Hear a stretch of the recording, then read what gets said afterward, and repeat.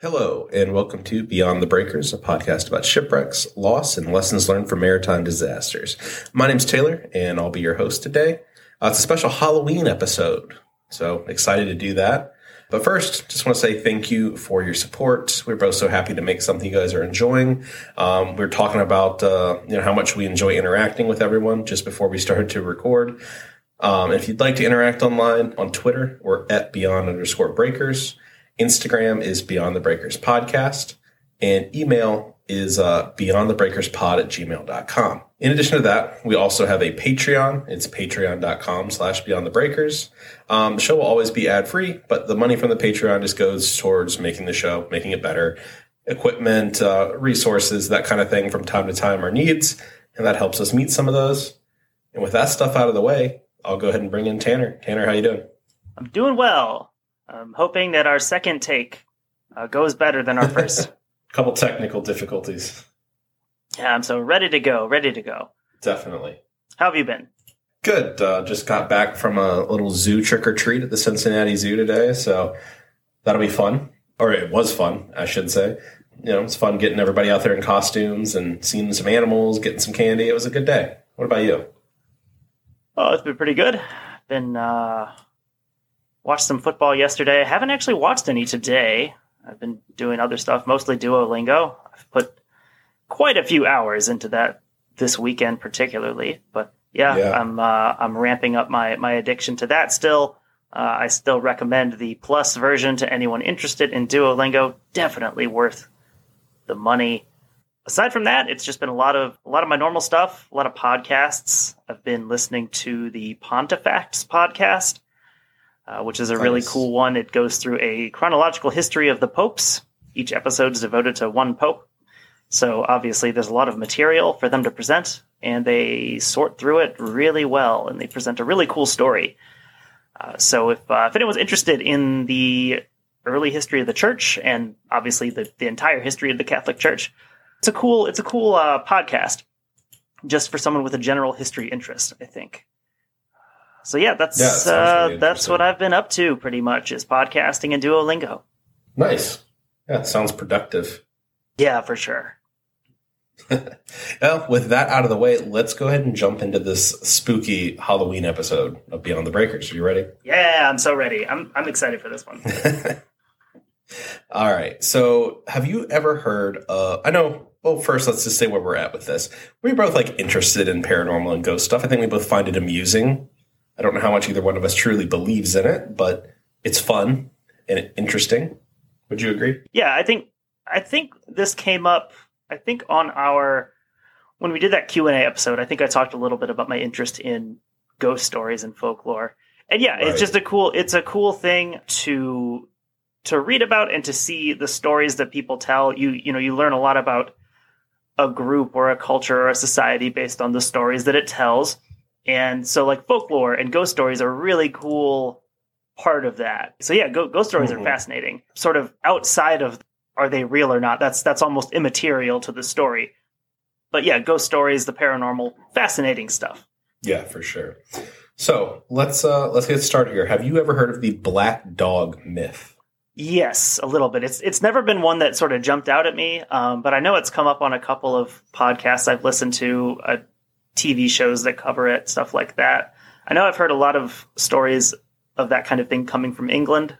Mm-hmm. Yeah, and the research I was doing, it sounds like most of this comes from England. There's some other cultures out there that, do have similar myths, but a bulk of this comes from England. Mm-hmm.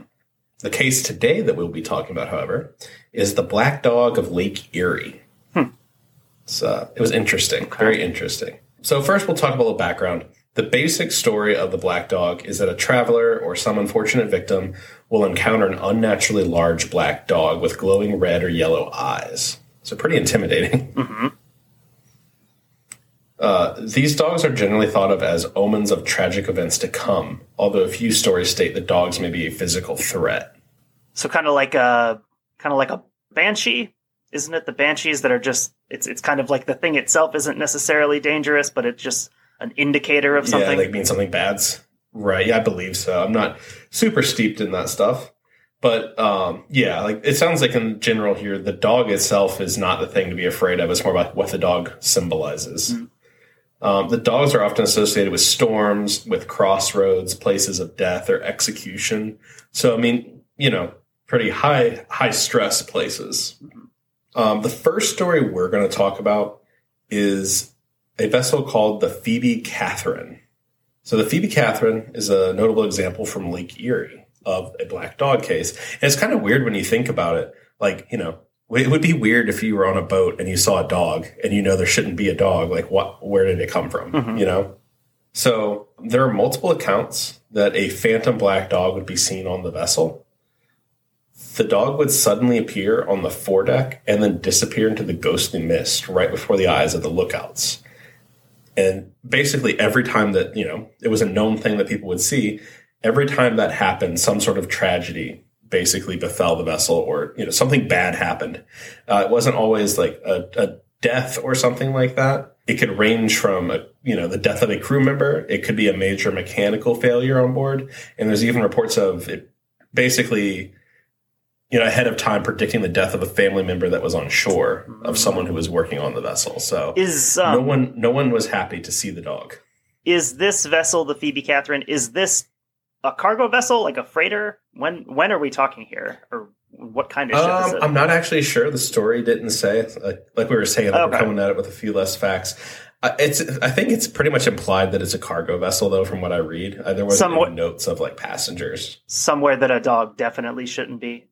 Right. And, these crews are pretty small, and you're on a boat with them all day.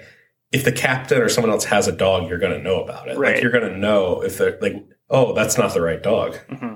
So it's noted that the Phoebe Catherine was plagued by other strange phenomena. Sailors often reported that they would be mimicked or twinned by a strange black form that would replicate their movements as they worked. Oh, yeah. All right. That's not great. I wouldn't want to do that. That's the stuff I like. Shadow people, doppelgangers, stuff like that. This is a good one. I like this. Yeah, so the vessel carried on like a cursed reputation, and at times they claimed that she even had to struggle to keep a regular crew. Who would want to be down below below decks, when you're getting mimicked and this black mist moving around, that's going to travel. These are small communities. Yeah. Another tale from that vessel involves a woman in white interrupting a drinking game or a night of drinking and card playing. So, they were basically at port for a few nights. So what's a sailor going to do? He's got money. He's going to drink, right? Mm-hmm. So they're on board playing cards, drinking, having fun, when suddenly the room goes quiet and the game stops. The night of fun is broken up by a woman who appeared wrapped in a sheet. And they said that basically she was pale and ghostly white. What makes this even like a crazier story is that when one of the men looks up from the table, he's shocked to realize that the specter haunting them is his own wife, except she's not on the vessel. She's back in his hometown, hundreds of miles away. Ooh. This was enough to convince that man to actually stay sober the rest of his life, and he never touched a bottle again. All right. Hey, however you got to do it. Crazy. That would be quite the story. I mean, that even gets into doppelganger territory when this guy's seeing an image of his wife appear. Mm-hmm. Yeah, it's just a weird mix. That's another thing with these black dogs is it seems to be that when one appears, there's other things going on too. It's not, a lot of times there's other poltergeist activity or other, sort of things happening. Mm-hmm. It's not always just the dog. And that's always so interesting with any of these phenomena when those happen and they happen, in a group with other activity. And you have to sort of wonder how much of it is, oh, I heard this story about the black dog and that person also saw a woman in white. And so then your brain is kind of primed to see those other things if you already think you have seen this other part of it. It's very cool. Right. And then there's other things too. Obviously, lack of sleep can lead to some things. And I'm sure that in a lot of these jobs, these guys aren't getting great sleep when you're, working all night and all day on a Great Lakes freighter. Mm-hmm. So you know how that goes. You start to close your eyes. You kind of see some black lines form. I don't know. It's interesting. So the next vessel that we'll talk about is the Mary Jane. She was a 135-foot canal schooner, which operated out of St. Catharines. Early one morning, she departs Port Colborne in Ontario on Lake Erie, and there's a large black dog spotted standing on the cargo of cedar posts that are laying out on her deck. The dog is described as being a large Newfoundland with eyes like coals of fire. So the dog walked across the cargo deck and then silently jumped up onto the wharf, disappearing right before the crew's eyes.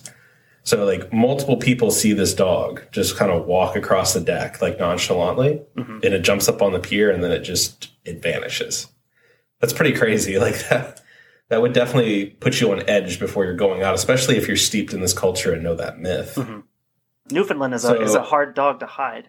Yeah. I mean, they're, 120, 150-pound dogs. Like, they're big. So, next, a tug hooks up to the schooner and tows her out of the harbor, and then leaves her to continue her journey. So one problem with a schooner, especially, at this time, if there's no wind, you can't go. So the vessel ends up sitting outside of the harbor for a few hours. There's reports from workers in the harbor that state that there was no wind and that the Mary Jane was sitting just outside of the harbor with no means of getting underway. It was like that for most of the morning, and in the early afternoon, the harbor crews noticed that she was gone, but no one had noticed her get underway. It was almost as if she had simply vanished. Ultimately, she did vanish. According to the legend, Mary Jane was never seen again, lost with her crew, another victim of the black dog. It's worth noting that some of this may have been a little bit of a stretch. The weather was actually very stormy the day the Mary Jane was lost. Mm-hmm. The Mary Jane was actually seen on the lake by another schooner, the E.P. Dorr, who also later sank that same day. But they actually cite the vessel underway. Okay. And, so the mystery isn't quite as mysterious. Right. Like, it's not quite as mysterious, but, although these facts, and, they kind of run counter to some of the legend, there's still the issue of the black dog. Like, the ship still sank after the black dog walked across the deck. And this dog's seen by people working on the wharf. It's seen by people on the boat. Like, it's not just one person thinking they see it. Like, this dog is seen and noticed by people. Mm-hmm. So it would appear, that this is still an omen of bad things to come, regardless of a storm. So let's talk a little bit about that dog, kind of what the story was around it with the locals. So locals were convinced that it was the ghost of a Newfoundland that had drowned in the Welland Canal. Supposedly, the dog was knocked overboard while the vessel was locking through the canal. And also, strap in, prepare yourselves for some just 1800s-style animal cruelty, so trigger warning, if that's a thing. Rather than save the animal, the crew left it to drown, rationalizing this as, if the dog's such a good swimmer, it will save itself. According to the legend, the dog's body was found wedged into the lock gates, thus preventing them from operating properly, and this actually trapped the ship in the lock for some amount of time. So, even in death, the dog is starting to get its revenge. Little bit of payback on there. Yeah. After the incident, though, it's said that the dog continued to haunt the vessel, and on stormy nights, its howl could be heard throughout. Good. It's pretty ominous. Can you imagine? Yeah, they deserve it. Yeah, I was going to say, but also, why would you let the dog drown? I don't understand. That part I don't get, it's going to save itself. By swimming up to the boat, which I'm sure it did, and then someone's got to help it out. It's not going to climb a ladder. But it also does give you the perfect setup for why this dog would appear getting revenge on lake vessels and stuff. Mm-hmm. It does. It's almost too perfect for the story. It justifies it in a way, Mm-hmm. It provides some sort of internal logic to why are we having problems? Why is this thing going wrong? Why is this storm preventing us from doing what we want to do? It's because of this dog. Right. So, all right, the next vessel that we'll talk about is the T.G. Jenkins. So the Jenkins was headed from Chicago to Kingston, Ontario in November 1875. It was during this trip that the helmsman had a truly extraordinary experience. The night was by all accounts a pleasant one to be out on the water. However, soon the night was filled with the shouts of the terrified helmsman. He's basically screaming. People are running up to the bridge, seeing what's going on, and he says that he claimed to have seen a large black dog climb over the weather rail, wander across the deck, and then continue over another rail and plunge into the lake. The story would have been particularly concerning to the captain, of the vessel who actually had a black dog that stayed on board with him. However, that dog was with the captain in the captain's room when these events took place and was accounted for after the helmsman made these claims. The old captain did not believe the man, and he actually searched him on the spot, and this man had a bottle of liquor. The captain ordered him to be relieved of duty and to be force-fed strong black coffee. Before the coffee could have any effect, the man went on to babble incoherently about seeing the black dog climbing up the rigging of the vessel. That's pretty impressive by the dog. I know. When you said it climbed over the railing, I was trying to imagine like it can't grab things. So like, and then like the guy says he sees it running like and climbing in the rigging. Like what's going on? Like what do you see? Yeah. Also, I think it's funny that the punishment for being drunk on duty is just to be force-fed black coffee, according to the captain. Yeah. I would be curious. You're seeing stuff like this. I'd be curious to know what he's drinking. Right. Get some of that. He's got some Kessler in there. So when the vessel reached Port Colborne, Ontario, keep in mind, we just told a story about the black dog in Port Colborne. The man was able to get a hold of a bottle again. They had stopped in the port, so he wasn't drinking on duty this time. But as soon as he got a hold of that bottle, he started raving about the black dog that he'd seen. At this point, the captain had seen enough that he throws the man and the man's duffel bag off the vessel. It's like a movie almost. He literally just kicks them off the boat. What happens next actually sounds like the plot from a bad horror movie, though, and you'll see.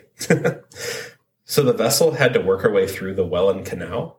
This meant that she was frequently stopping and she was frequently close to shore. Each time she stopped, the helmsman who had seen the dog would shout to the crew on board to leave and to listen to his warning of danger and that death was waiting for them. So you can imagine, like, you just have this crazy person following you, yelling at you as you're going through the canal. And it takes this takes hours. This isn't like a 30-minute process. So this is happening multiple times. Each time the crew would respond by mocking the man and claiming that he must be drunk and that he, in fact, just was a drunk. I mean, the evidence seems to suggest that could be possible from what I've seen of this guy so far. So apparently by the time that the vessel reached the end of the canal, the message had some impact. Some members of the crew began to wonder if there was some truth to what the man was saying. To combat this, the captain did not waste any time and got underway like immediately after he cleared the canal. Normally they would stop, check things, but he didn't want to do that. That night, she sailed into a storm that, although intense, was not uncommon for the area in November. However, it would prove too much for that vessel, and she was lost with all hands, not a trace being seen since then. So this is certainly, I think, from all the stories we've had of ships sailing directly into storms, this one's probably the weirdest excuse of like, it was just can't stop black dog. I was just really annoyed. And so we just sailed into a storm. So the night of the Jenkins loss, a farmer near Oswego, New York, reported that he had seen a strange black dog swim ashore in the middle of the night. The dog had jet black hair and drug its back legs as if paralyzed. The farmer stated that almost as quickly as it appeared, it was gone, simply vanishing into the night. So I find that interesting. Like, it's an interesting little part of the story. Like, there's two possibilities: that the captain's black dog swam off the ship and was in pain from being in freezing water all night. Or this is like the avatar for some dog demon that's got off the vessel and swam to shore or something. Like, that's crazy. I would hope that if I was a demon able to manifest myself in the form of a dog or a spirit or whatever, manifesting in the form of a dog, I would think that I'd hopefully be able to manifest in a physically whole and healthy form. I mean, I wouldn't want to manifest as a ghost that's paralyzed, partially. Yeah, it's definitely an interesting wrinkle. Very cool. I enjoyed that story quite a bit. Like, that was, that kind of has all the elements of a classic scary story. You've got the guy who saw the thing that no one believes, and he keeps trying to tell him, and then it happens. I can totally see that being the last shot of a kind of a C+ level horror movie where the ship goes down. Yeah. It's been building up to this. And then the last shot is just on a beach, some passerby just watching a dog haul itself out of the surf. Oh, yeah. And then the dog looks at the camera and just walks away or something. Yeah. Oh, yeah. I can totally see that. All right. So I have one last story about the Black Dog. This is a vessel named the Azimuth. So in this story, a drunken mate says to the captain of the vessel, "May the Black Dog of Lake Erie cross your deck." This immediately sets off the captain. He instantly sees red and he begins to beat the drunken mate, like full on the ground, UFC, like ground and pound. Yeah, like I mean, he's mad. That's fighting words right there. Someone asks for the Black Dog of Lake Erie to cross your deck. So then he yells to the mate, take it off, or your mother will never know the look of your face," which I thought was it's a great threat. It's a very old-timey threat. Take what off? What is he talking about? Like, take off the curse that he just, like, said. Oh, I see. Got it. Yeah, like the captain wants him to take off the curse of the Black Dog. So, bloodied and choking, the mate must have sobered up due to fear and shock and begins to apologize, saying he couldn't have summoned the Black Dog as he wasn't able to perform magic. It was just him being frustrated. What a great excuse for not having been the one to summon the Black Dog. It wasn't me, because I personally cannot do magic. So the captain's now a little more calm, and he accepts the apology. However, he has one condition, that the man must accompany the vessel on its next voyage. However, he would not be doing so as a mate, but rather he would be in the forecastle working with the crew.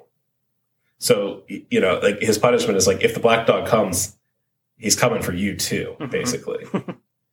Followed up with like, you're not going to work your like more like cushy like job. You're going to get your hands dirty and go do some real work. So either way, he's getting punished. He's either going to have a bad trip or he's going to drown. Right. Because of the Black Dog. So the captain followed this up with, "You're not worth the salt on your porridge, but I reckon you won't go as far to drown yourself despite me." Still not finished, the captain said, "If I told the boys you'd threaten the Black Dog, they'd tear you limb from tree." Such so good. Apparently, this was enough. Such good. I like the little wrinkles of language in this story. Like, yeah, I know. You're not worth the salt on your porridge. I don't know if I've ever eaten porridge, but I guess I don't think about it being salty. Yeah, right. Also, limb from tree is an interesting turn of phrase, and also more accurate when you think about it. Because if you're telling someone you're going to rip them apart, like your limbs aren't connected to one another. So saying you're going to tear someone limb from limb doesn't make any sense. But this does. Tearing you limb from tree. Anyway.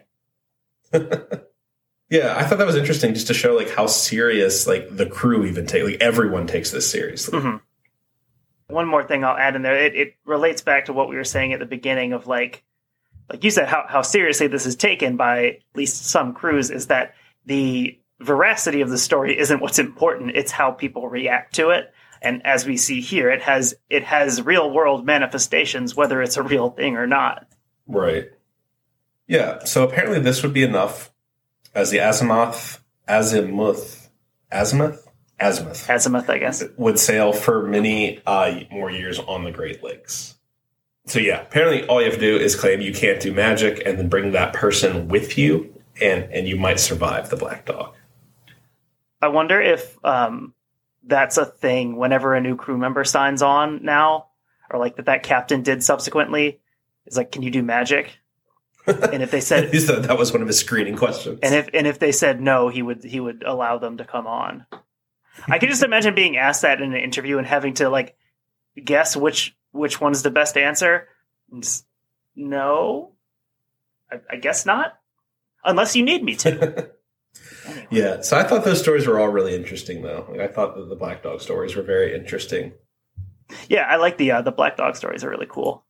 I think it's because it's one of those things that seems almost more plausible that you could be out at night, have like randomly encounter a dog and be like, something seems off. Yeah, it's one that it's sort of unsettling because of the likelihood it could happen. It's not an insane thing to think you could be walking alone and see a big dog that looks really frightening until its eyes start glowing and then you have something else on your hands. Yeah, I mean, at that point, yeah, you probably messed up. Yeah. So yeah, I think you got a couple stories you want to share.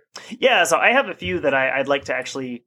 Most of mine I'm just going to be reading, mainly just these two stories that I was intrigued by as I was looking around a little bit.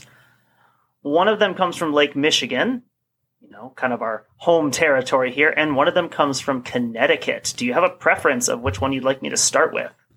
Let's keep it in the Great Lakes to start. All right, cool. So I'm going to be basically reading an article from Milwaukee Magazine by Anna Lardinois. I hope I'm pronouncing Anna's name correctly. It's called The Ghost of Lake Michigan's Ironsides Shipwreck. All right. Is a young Milwaukee boy who died nearly 150 years ago still awaiting rescue from Lake Michigan's perilous waves?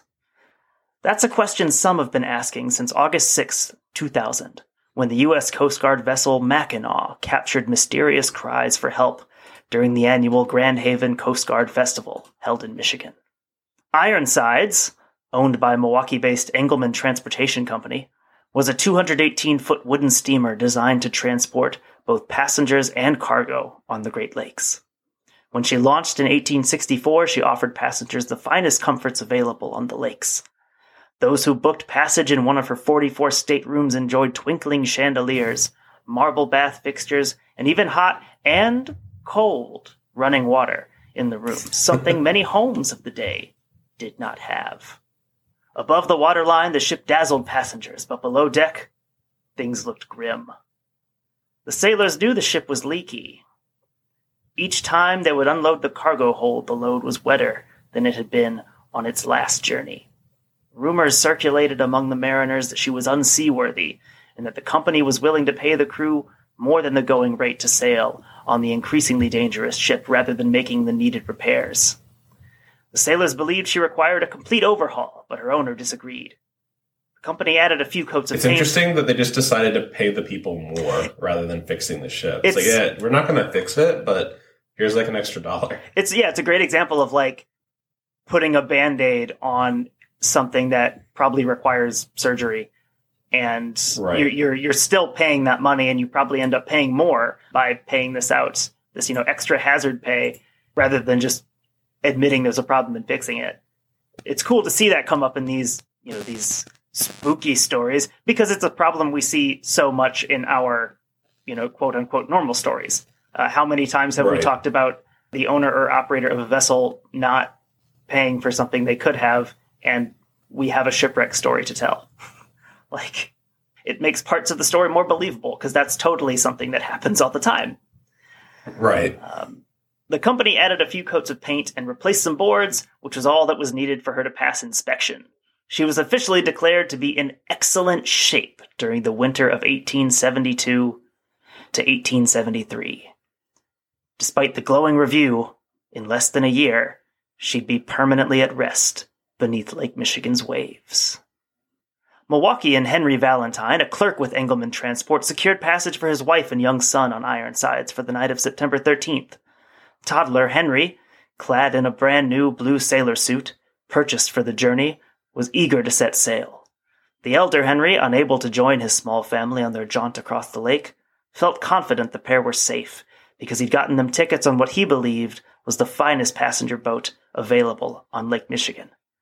As he waved at them from the dock, he had no idea that would be the last time he would see his family alive. This is even kind of written like a movie. We've got all the elements of a good, a solid ghost story here. We've got a little boy who's probably going to turn into a creepy ghost. Also, a sailor outfit. He's wearing a sailor outfit, like Robert the Doll. So yeah, it's already creepy. Yeah, little kids in sailor outfits are kind of creepy sometimes. The September winds were mild on both sides of the lake when the ship set sail, but just after midnight a storm rolled in. Heavy waves and howling winds punished the boat. She twisted in the waves in the fight to stay afloat. That was a good rhyme there. That was a good verse. Quickly, cracks appeared in her body and the leaks in the boat rapidly multiplied. Water rushed in from each new break in the steamer. The ship's pumps were no match for the streams of water that flowed from every fault in the battered ship. By morning, the water was knee-deep in the belly of the boat, and the gangway door was smashed. With little hope of being aided by another ship in the midst of the violent storm, and no possibility of making to the harbor in the Ironsides, the crew quickly distributed life preservers and readied the passengers for the inevitable sinking of the ship. Soon, all passengers and crew were aboard one of the 5 lifeboats. The wild winds tossed the lightweight craft through 12-foot waves. As the boats battled the stormy water, occupants were thrown from the lifeboats. 3 of the 5 lifeboats capsized, abandoning all aboard to the merciless lake. 2 lifeboats made it to shore, yet 20 people drowned in their pursuit of land. When the storm dissipated, the remaining crew returned to where Ironsides went down, in hope of recovering additional survivors. All that was found were lifeless bodies bobbing in the waves. Nettie Valentine's body was quickly located. Then young Henry was discovered, half buried in the sand. When he was pulled from the waves, his delicate skin was unmarred by the tragedy. He was described by the recovery team as appearing to be asleep. The mother and child were placed together in a wooden box for their return journey to Milwaukee. The tale of the Ironsides does not end there. Today, there's a persistent belief that the spirit of the child lost in the sinking of the ship remains earthbound. Those who are convinced the ghost of Henry Valentine continues to linger in the area got all the proof they needed on August 6th, 2000, the final day of the annual Grand Haven Coast Guard Festival in Grand Haven, Michigan. On that day, the U.S. Coast Guard vessel Mackinac, a 290-foot icebreaker, was sailing through heavy fog when the crew heard the distinct sounds of a child calling for help. When the crew could not locate the child in distress, they contacted the Grand Haven Coast Guard station, who quickly sent a rescue boat to search for the child. The deployed rescue boat joined the icebreaker, and both boats could hear the child in distress calling for help from the depths of the fog. Their search was thorough, but fruitless. Unwilling to leave a child in peril, the crew contacted nearby boats to see if help was needed, to no avail. Next, local law enforcement was contacted to see if anything had been reported, but there had been no accidents and no calls for aid. The crews on both boats were baffled. They needed an explanation for the cries they heard, and reassurance that there was not a child in danger who needed their help. Despite the teams diligently scouring the area, no one in distress was ever discovered. Later, it was noted the Mackinac was sailing over the sunken remains of the Ironsides when the cries were heard. Could the Coast Guard crews have detected a call for help that has been sounding since the awful storm that took the Ironsides, as well as Henry Valentine, his mother, and 18 others in 1873?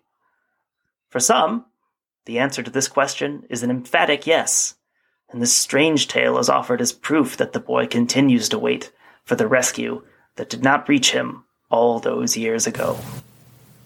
Creepy. Yeah, that's a cool one.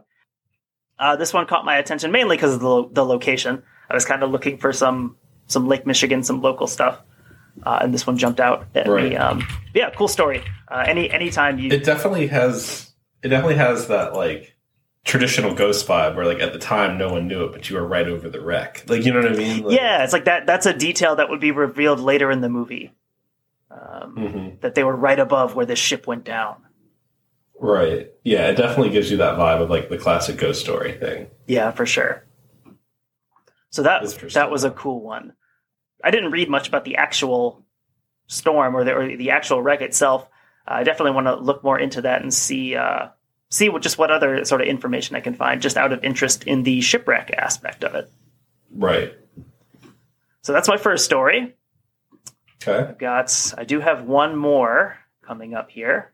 Just to reiterate, that story I just read was from Milwaukee Magazine by Anna Lardinois. She actually has a book. She has, I think, a few books. I have one of hers on the way. It's a collection of ghost stories and legends. I forget if it's the Great Lakes in general or if it's just Lake Michigan. I just want to check here real quick and see what it was. I think it's at the bottom of the article here. Yes. So she has a book called Milwaukee Ghosts and Legends, Storied and Scandalous Wisconsin. And then she has a book called Shipwrecks of the Great Lakes, Tragedies and Legacies from the Inland Sea. That's the one that I just ordered not too long ago. That sounds pretty cool. So excited to check out more of her writing. All right, on to my next story. So this story I was excited when you said we were going to do an episode like this for Halloween. This story actually comes from a book that I have called Connecticut's Seaside Ghosts. It's by Donald Carter. I've got a decent collection of ghost story books from random places. I happen to just have one about Connecticut. Aside from that, I have no other connection to Connecticut. So, right. I know very little about the place. So this story is called For Whom the Bell Tolls. It comes from chapter 2 of the book. It was Connecticut's worst disaster at the time, and it spawned one of our state's most interesting ghost ship legends. As a note, he's from Connecticut, so hence our state. The wreck of also multiple ghost ships in Connecticut, apparently. I guess, yeah, it would be a good thing to look more into, since it's a small area, so I'm guessing they have a high ghost ship per capita ratio. Yeah, right. The wreck of the steamship Atlantic upon the coast of Fisher's Island in 1846 cost the lives of more than 50 passengers and crewmen, including at least 5 women. Many of the dead would never be properly identified, too horribly mutilated in the disaster, their bodies unrecognizable to loved ones. Some believe the enormous bell that had been mounted on her deck still rings its distress call today, and can be heard on stormy nights upon Long Island Sound. Bound for New York, the Atlantic departed Allen's Point at midnight on November 25th. Captain Isaac Kip Dunstan, an experienced and popular seaman, commanded the vessel. The steamer stopped briefly in New London before attempting the Sound, at which point the weather began getting rough. At least 2 passengers decided to disembark at that time, rather than risk the gathering storm. Captain Dunstan, however, was confident. Besides, he had a wife and children waiting for him at his home on Staten Island, and he was anxious to rejoin them. Things began to go wrong almost immediately. Not more than 10 minutes out from New London Harbor, waves began buffeting the gallant steamship. One particularly strong wave rocked the ship dangerously, and a loud crack was heard by many. Then, around 1 a.m., a hideous explosion rocked the ship. The steam box, or steam pipe, the cause has never been adequately determined, had exploded, causing many small fires upon the Atlantic's decks, and leaving her without power at the mercy of the tempestuous sea. The captain was heard to exclaim, "She's burst her boiler." No passengers slept that night. The darkness rent by flashes of lightning and dangerous fires aboard ship. Scalding steam bursts erupted in passengers' cabins, causing injury and panic. By dawn's feeble light on Thursday morning, the last of the small fires aboard were discovered and extinguished by crew, all flaming portions thrown overboard. Captain Dunstan advised everyone, "Keep cool, gentlemen. You may depend on our doing everything for your safety, and that we shall be the last to leave the boat. Keep cool." But the worst was yet to come. The storm still raged. Indeed, it appeared to be growing stronger. 2 ships, the Massachusetts and the Mohegan, passed close enough to see that the Atlantic was in severe distress. Both, however, were unable to navigate the choppy waters close enough to be of aid to the Atlantic's passengers. When the Mohegan seemed about to make the attempt, Captain Dunstan ordered the distress signal withdrawn, so as not to endanger a second vessel to the same doom. Captain Dunstan ordered life preservers inflated and distributed among the many passengers and crew. He also suggested everyone grab a door or board large enough to stay afloat upon in the event of shipwreck. When Reverend Armstrong, a clergyman aboard, called for a prayer meeting in the morning hours, he did so with the captain's blessing. All attended. Reverend Armstrong, in his sermon, reassured the throng with quoted scripture and was heard to pray humbly, "Father, if it be possible, let this cup pass from me." All day and well into the evening, the steamship was tossed, with the storm showing no signs of abatement. By 5 p.m., the situation had worsened, so that the captain ordered all freight tossed overboard and instructed passengers and crew to cling to whatever they could. The rocky shores of Fisher's Island loomed, as the Atlantic continued upon its inevitable, doomed course. Despite the dropping of anchors, the storm-whipped winds and water dragged the steamer back and forth, closer and closer to the ominous breakers of Fisher's Island. Throughout Thursday evening and the early morning hours of Friday, terrified passengers awaited the coming collision. Then, around 4 a.m., it happened. 3 times, enormous waves slammed the vessel into the breakers on the eastern side of Fisher's Island. The Atlantic struck, stern foremost, her anchor ropes snapping apart. Passengers screamed, dove for the illusionary shelter of splintering decks, or leapt into the Sound to try a desperate swim for shore. The enormous distress bell clanged its discordant, gonging dirge for the doomed. Lifeboats were useless. A mighty wave, like the hand of an angry god, lifted the steamship and smashed it apart on the rocks.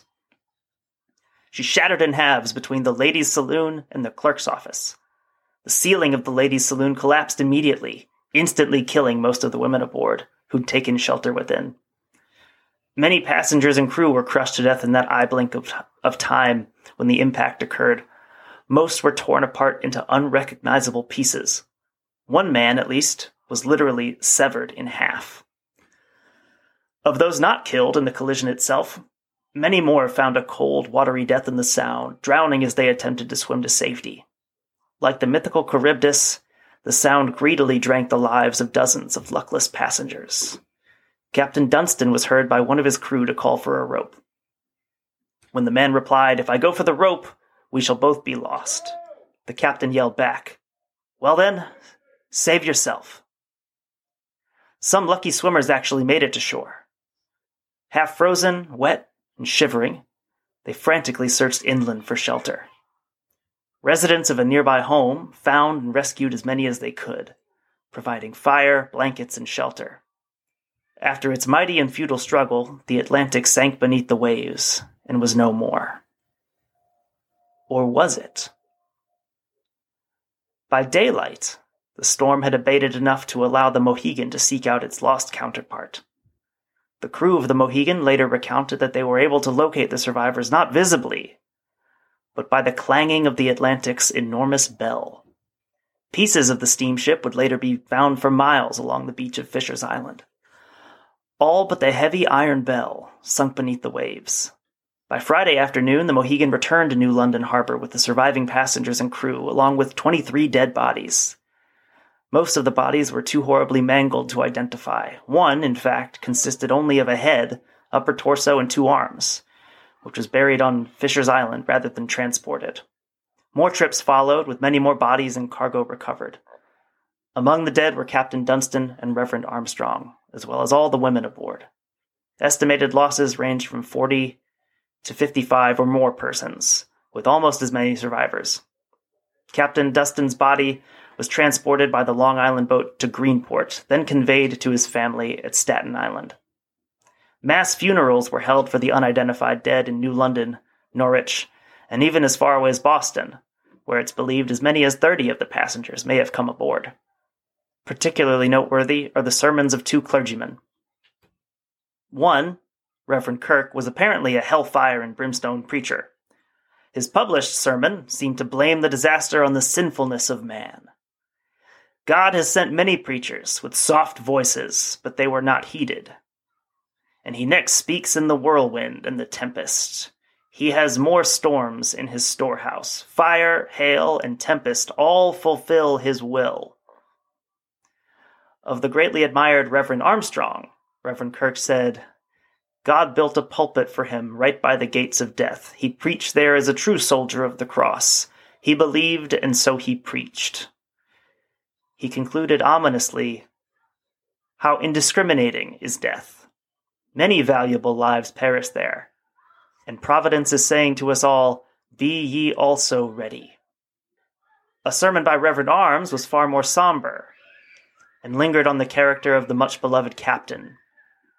"I seem to see him still walking the deck of the beautiful craft, which his own intelligent skill had planned. I see his noble bearing, his erect position, his commanding figure, his manly features, in which were blended intelligence and unaffected goodwill." A month later, the brave steamer Mohegan was itself lost at sea. On Saturday, December 26th, at around 3:30 p.m., while running freight between New York and Bridgeport, it wrecked upon Gangway Rocks, not far from Sands Point. Though conditions were clear and calm, a low tide caused the bottom of the steamer to stove in by way of submerged rocks. She ran aground at a place called Cow Bay, where she sank within 2 feet of her hurricane deck. Fortunately for the Mohegan, however, all persons aboard were safely rescued with no serious injuries and no loss of life. Perhaps divine providence had watched over the Mohegan's little crew, who'd striven so hard in the rescue of the doomed Atlantic, and had been saddled with the grisly task of transporting her horrifyingly mangled dead. A ghostly legend surrounding the Atlantic is still told along Connecticut's shore. None could account for the sound of the Atlantic's fog bell, leading the crew of the Mohegan to the wreck site. A bell that had already been lost in the sound. Some claim that the bell may have still been attached to part of the hulk, washed ashore and rolled by the waves so that it tolled loud and clear over and over again. Others were not so sure. Indeed, fishermen, sailors, and others have claimed in the century and a half since the wreck to have heard the peal of the Atlantic's bell through the fog and waves, hauntingly mourning her lost dead. The ghostly bell is referred to in a memorial to Captain Dustin in New London.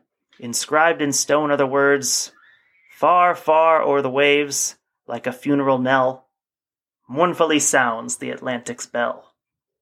'Tis the knell of the dead, but the living may hear.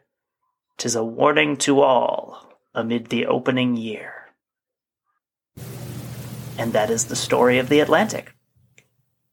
That was a really good one. Like that, I feel like it was, a little different than maybe the first ones that we shared, but that had more of like I almost had there's just a kind of a poetic part to all of it. I felt like it was very interesting. Yes, it was a very cool story. It caught my attention the first time I read the book, so I wanted to go back through it and present it here. It's an interesting. Just looking at it from the way that we normally look at shipwrecks, it's an interesting story in itself, just based on some of the stuff that's happening, and then through the lens of looking for the additional legends and stories surrounding it. It's very cool. It's a very eerie imagery with the bell tolling, even after it should no longer be doing that. Yeah, it definitely is. Very cool. There is a little bit more in the book related to that, but I'll just say if you're interested in reading more, the book is called Connecticut's Seaside Ghost. There's a lot of really good stuff in there. For a ghost book, it's very well written. There's a lot of bad ones out there. It's very well written. Yeah, that is one problem I have sometimes is reading through them, and it's I don't know, a poorly written story, no matter how interesting, for me, like it takes me out of the story. Yeah, for sure. So anyway, those are the stories I've got here. Cool. Yeah, it's fun. It's definitely something I think we'll come back to. I feel like there's so much mythology and lore and stuff around ships and maritime things that, like, this is definitely something we'll do again. Yeah, and that actually leads me into something I've been brainstorming, kicking around. I think I mentioned it to you the last time we were planning an episode. I think it'd be cool to maybe do a little bit more folklore-oriented stuff, maybe as some Patreon bonus content. I think that would be a fun thing to do. Yeah, there's just too much of it to stay away from it. So, for sure, I think that's something I would definitely like to do in the future.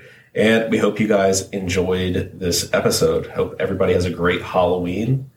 And we'll be back with some more normal content next week.